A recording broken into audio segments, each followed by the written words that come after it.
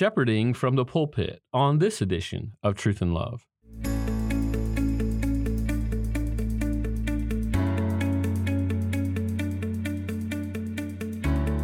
I'm Dale Johnson, and you're listening to Truth and Love, a podcast of the Association of Certified Biblical Counselors, where we seek to provide biblical solutions for the problems that people face.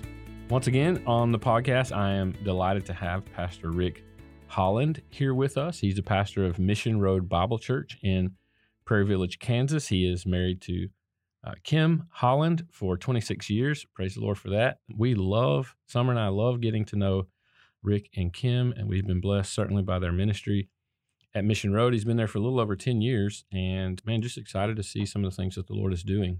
And we get an upfront seat, a front row seat, if you will, to watch what the Lord is doing among this congregation. It's a fun thing. And as my own personal pastor, we're not talking about hypothetical things here. It's fun to watch how he and the other elders do this very thing that we're talking about today, shepherding from the pulpit. So Rick, what I want to do, if we can, is sort of transition into talking about this issue, and it can be a delicate thing. I see so much with some younger guys where either there's not a lot of tact, honestly, from the pulpit, or there's just a fear to talk about some issues right from the pulpit. But I want you to just talk for a second. How do you, as the main preaching pastor, sort of process and think through good ways to shepherd the congregation that you serve through preaching and through your ministry in the pulpit? Well, it's a great question. Thank you, Dale. We love having you and your family involved in our church. I know your background is a baseball player, and when you look at baseball, and I love watching baseball. My wife actually loves it as well. You know, you look at a pitcher, and a pitcher is usually judged by how many pitches he has. And it's rare to find a guy without 3 pitches. Some guys have up to 6 pitches. Mm-hmm. And I think we need to remember that on Sunday morning, we have more than one fastball, the sermon. We have the announcements, we have the songs, we have the transitions, we have the scripture reading, we have the pastoral prayer. All of these things are public declarations about our theology, and they're all syringes in which we can inject good biblical thinking. Mm-hmm. And so probably inherent in your question is the presupposition that you're being deliberate, you're being intentional, that you think this through. Now, let me back up. Every Tuesday, we have a service review time with our staff where we go through every single element painstakingly, from the opening to the announcements, to the songs, to the pace, to the pitch, to the volume, to the sermon, to the illustrations, to the application, to the conclusion, to the prayer room. And we look at it all and say, how can we do better next week? Mm-hmm. And then we also look ahead at what's coming, so that Aaron's looking at what I'm preaching on and how the songs relate and who's going to do announcements and what we need to say. So some of it we've learned the hard way. It comes down to being intentional in looking at the entire hour and 15 hour and a half. How can we use all of that for shepherding people, and understanding that each element can be used to shepherd a heart. So we can talk about sermons, we can talk about announcements, but those are opportunities to address God's people in God's way. Yeah, so I think that's so important that you're distinguishing, not just limiting your shepherding from the time that you're opening God's word to exposit, right? I mean, that's certainly where our mind goes, and we're doing that as pastors to a great degree from the pulpit, but it expands beyond that. One of the things that I think I've been struck by personally is how you guys as elders use that time to engage your people with issues that are going on, ways that you're reminding the congregation to pray, or even moments where you're standing up there before a host of couple hundred people, but you're talking directly to one of your congregants to encourage them and to edify them and to build them up. You're modeling a couple of things, but you're also being such a great encouragement directly at that moment, shepherding that individual, but you're shepherding your people on how to go about ministering. And that's one of the things that I see maybe as a weakness of some pastors, in knowing how to engage in that way, almost fearing to engage in that way. And so I want to commend you for that, but then also just remind pastors, it's okay that if you do it in a tactful way, to address issues that someone may be going through that are already public, right? Somebody passed, or somebody's very, very sick, or something like that, where you can engage those issues even in a public way that's biblical and encouraging and truly shepherds the heart and models that for your people. So as you think now, let's turn, where most people's mind goes to the preaching of the word. How do you process the way in which you're shepherding? I mean, if you think about it, you have multiple weeks of the year, right? 48 or so, or 50 weeks of the year that you're standing and you're proclaiming God's word to His people. How do you think through the process of using that time to encourage them with the word to truly shepherd these people who are sitting that God has entrusted to you? Yeah, I think I've grown in that over the years, Dale.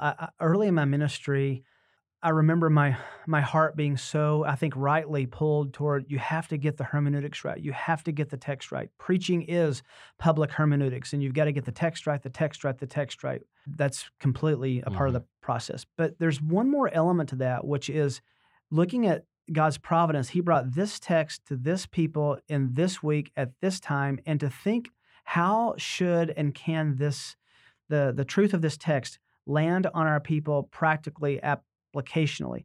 Just recently I was doing a sermon out of Ephesians 1, and I was struck by and told the body that there's a false dichotomy that there's the theology and there's praxis, Hmm. and all theology has to be practical and all praxis has to be rooted in theology. And once we bifurcate those, Hmm. then the sermon becomes a public Bible study instead of a shepherd's crook.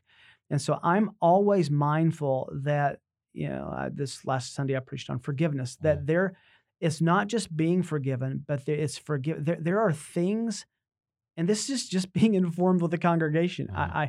I know that there are people who are struggling with being forgiven and Hmm. people who are struggling with forgiving.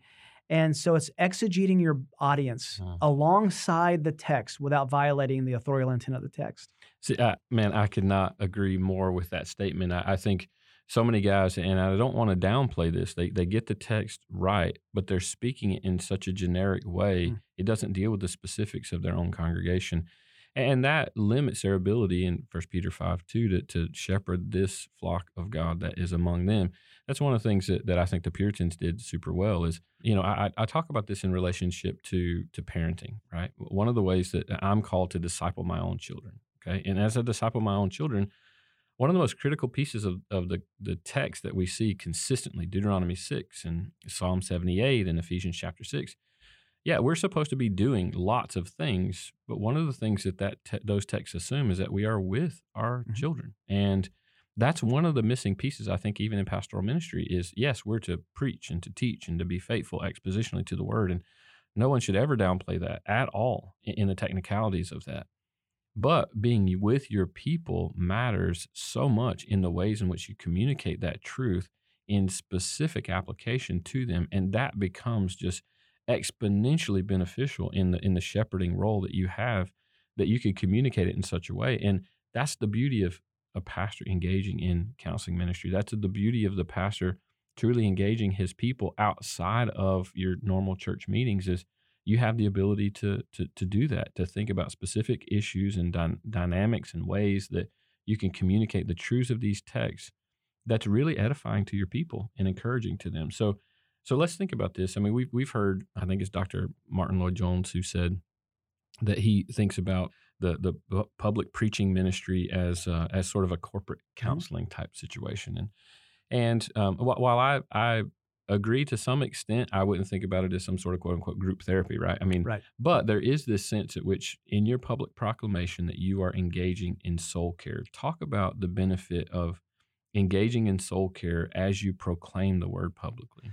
Well, I think inherent in the question is the answer, because public proclamation of God's word has got to be more than just an exegetical exercise. If that's the case, get the Word Biblical Commentary, read it on Sundays, and sit down. Mm.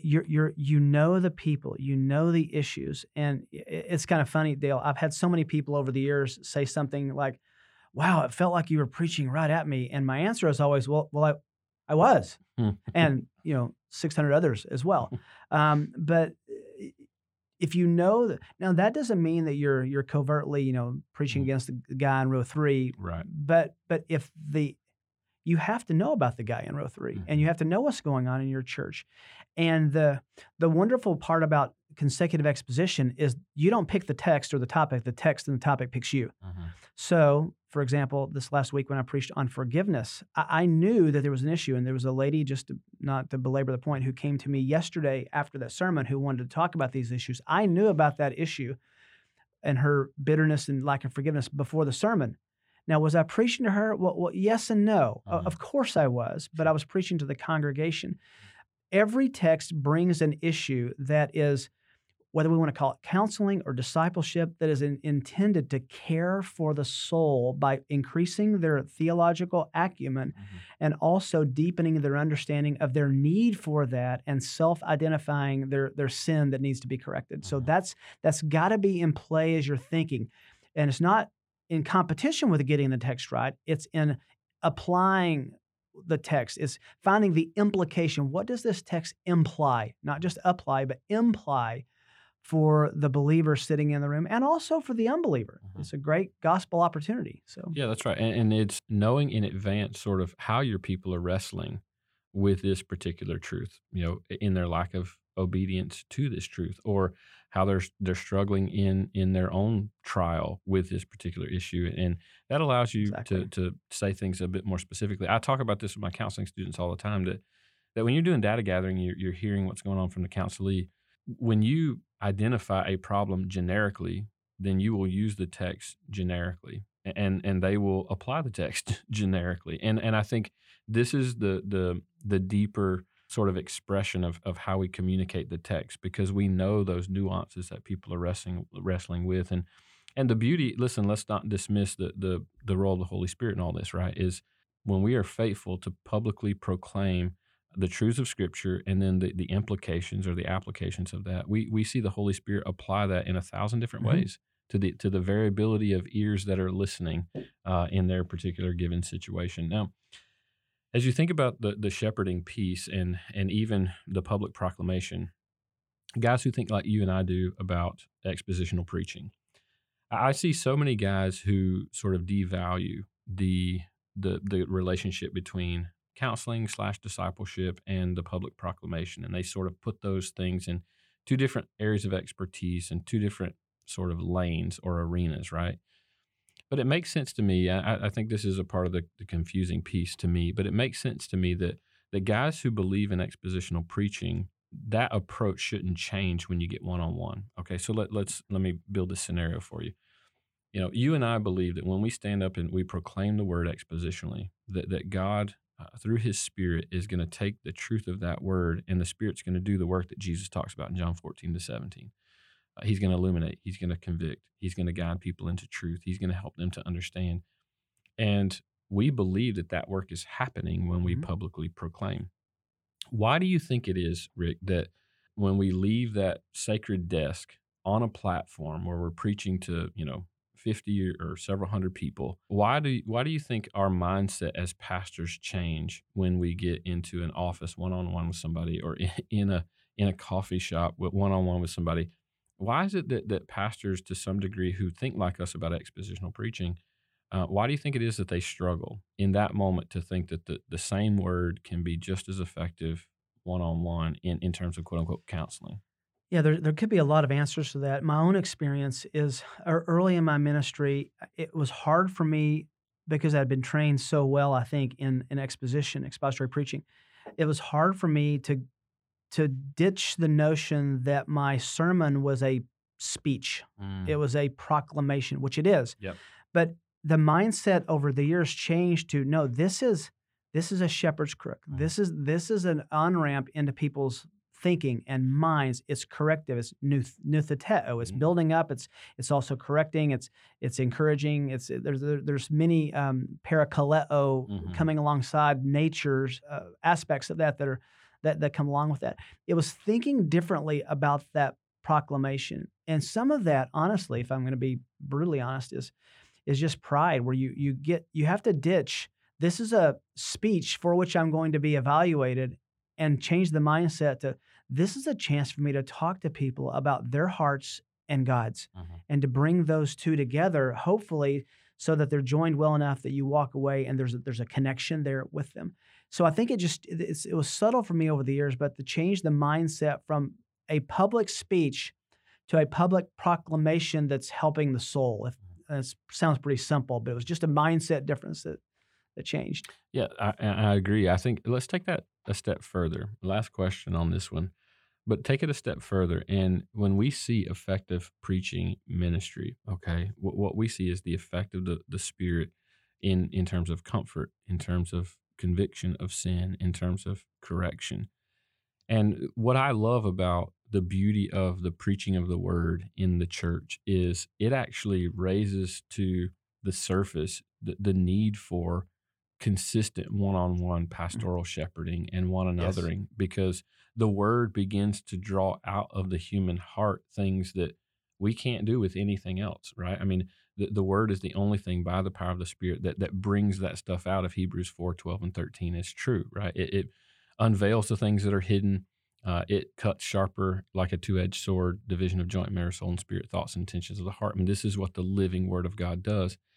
So pastors, don't disconnect, right, this idea of your faithful preaching and what it brings to the surface. And oftentimes that actually raises the ante for your elders to make sure that you're shepherding well, because of what the word brings out of people. It now demands that we engage at a higher level in shepherding. Sort of talk about that relationship, Rick. I mean, you've been doing this for a lot of years, where you've seen faithful preaching is not in competition with counseling and soul care. It's actually, it enhances it. It becomes necessary because you're dealing with a lot of those issues corporately, but it also raises a lot of those issues and empowers the congregation to then care well for one another. So just talk through that. Yeah, again, another subtle shift that's happened in my mind since when I graduated seminary, of which I loved my seminary education. Preach the word is a strong imperative, but so is shepherd the flock. And I've shifted a little bit, Dale, from thinking of myself as a preacher who does pastoral work. I really feel like I'm a pastor who preaches. I'm a shepherd who preaches. There's a whole lot more time between Monday morning and Saturday night than there is on Sunday. And so they feed each other. Hopefully my pulpit ministry invites people to come into my office. And what I do in the office, or many times Kim and me on our couch at my house, invites them to have credibility in the pulpit. But there's the other dimension you talked about with the elders. I don't want to be solitary and the only expert. So most of the time, Kim and I will meet someone once, twice, even up to a half a dozen times, and then we want to give them to someone who can give them long-term care, and so that I'm not the only clinician in the church who can provide soul care. And that also includes another whole podcast someday about training your leaders, training people, training shepherds, extending pastoral care through care groups, discipleship, whatever. So, but the pulpit feeds to counseling. Counseling gives credibility to listen to you in the pulpit.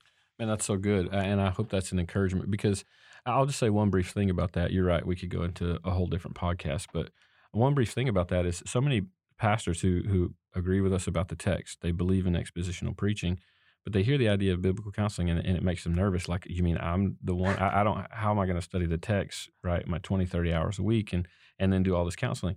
What you just described was one of the critical points, is to say, you don't have to engage in every aspect of counseling, right? Is you engage, and then you can empower other leaders to now walk alongside those folks. But it gets you engaged in the ministry on that level.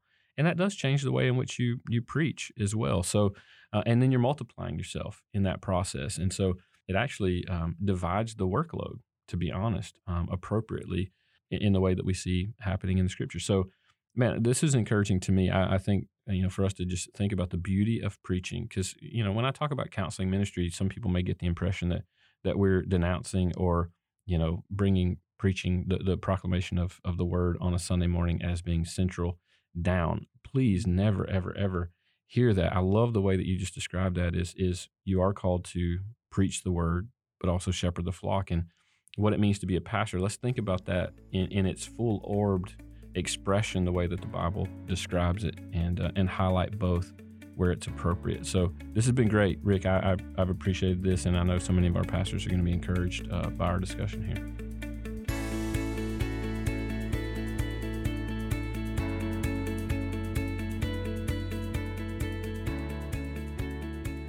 You're listening to Truth in Love, a podcast of ACBC. I'm so delighted with the discussion that we've had even today, and the way we've talked about the beauty of the preaching ministry of the Word. And man, the Word of God is so effective. And when you are able to sit and listen to elders who are faithfully preaching expositionally through the Word, man, you are convinced that the Word is so necessary and unbelievably sufficient. And wildly effective. And it calls the church to do soul care together, led by those who shepherd us. And what a beautiful thing. In fact, I should remind you at this point that we're going to be talking about this very thing at our annual conference coming up in October 4 through 6 in Charlotte, North Carolina. Oh, Church Arise, Reclaiming a Culture of Care. And I truly believe that as the Word becomes the centerpiece of churches through the preaching ministry of the Word, that then filters out into every single aspect of the work of the church that God has instituted and commanded us to care well for each other. And that is the domain of the church. That's our responsibility that God has given. And my prayer is that we would, even build from this podcast and the things that we've talked about here in seeing the beauty of God's church and the methods that He's given us through the Word, our dependence upon it, and the power of the Holy Spirit to truly care for our souls well. We're going to be talking about that issue at our annual conference, and you don't want to miss it. And I'll remind you now that there's an in-person option and an online option. Of course, we would love to have you in person in Charlotte, North Carolina, but we understand that you may need to join us online, and that would be great too, just to catch the teaching that you're going to hear as we exalt Christ, as we exalt the work of His church to be the institution of soul care that He's commanded us to. You can find out more information about our annual conference, October 4 through 6, at our website, biblicalcounseling.com.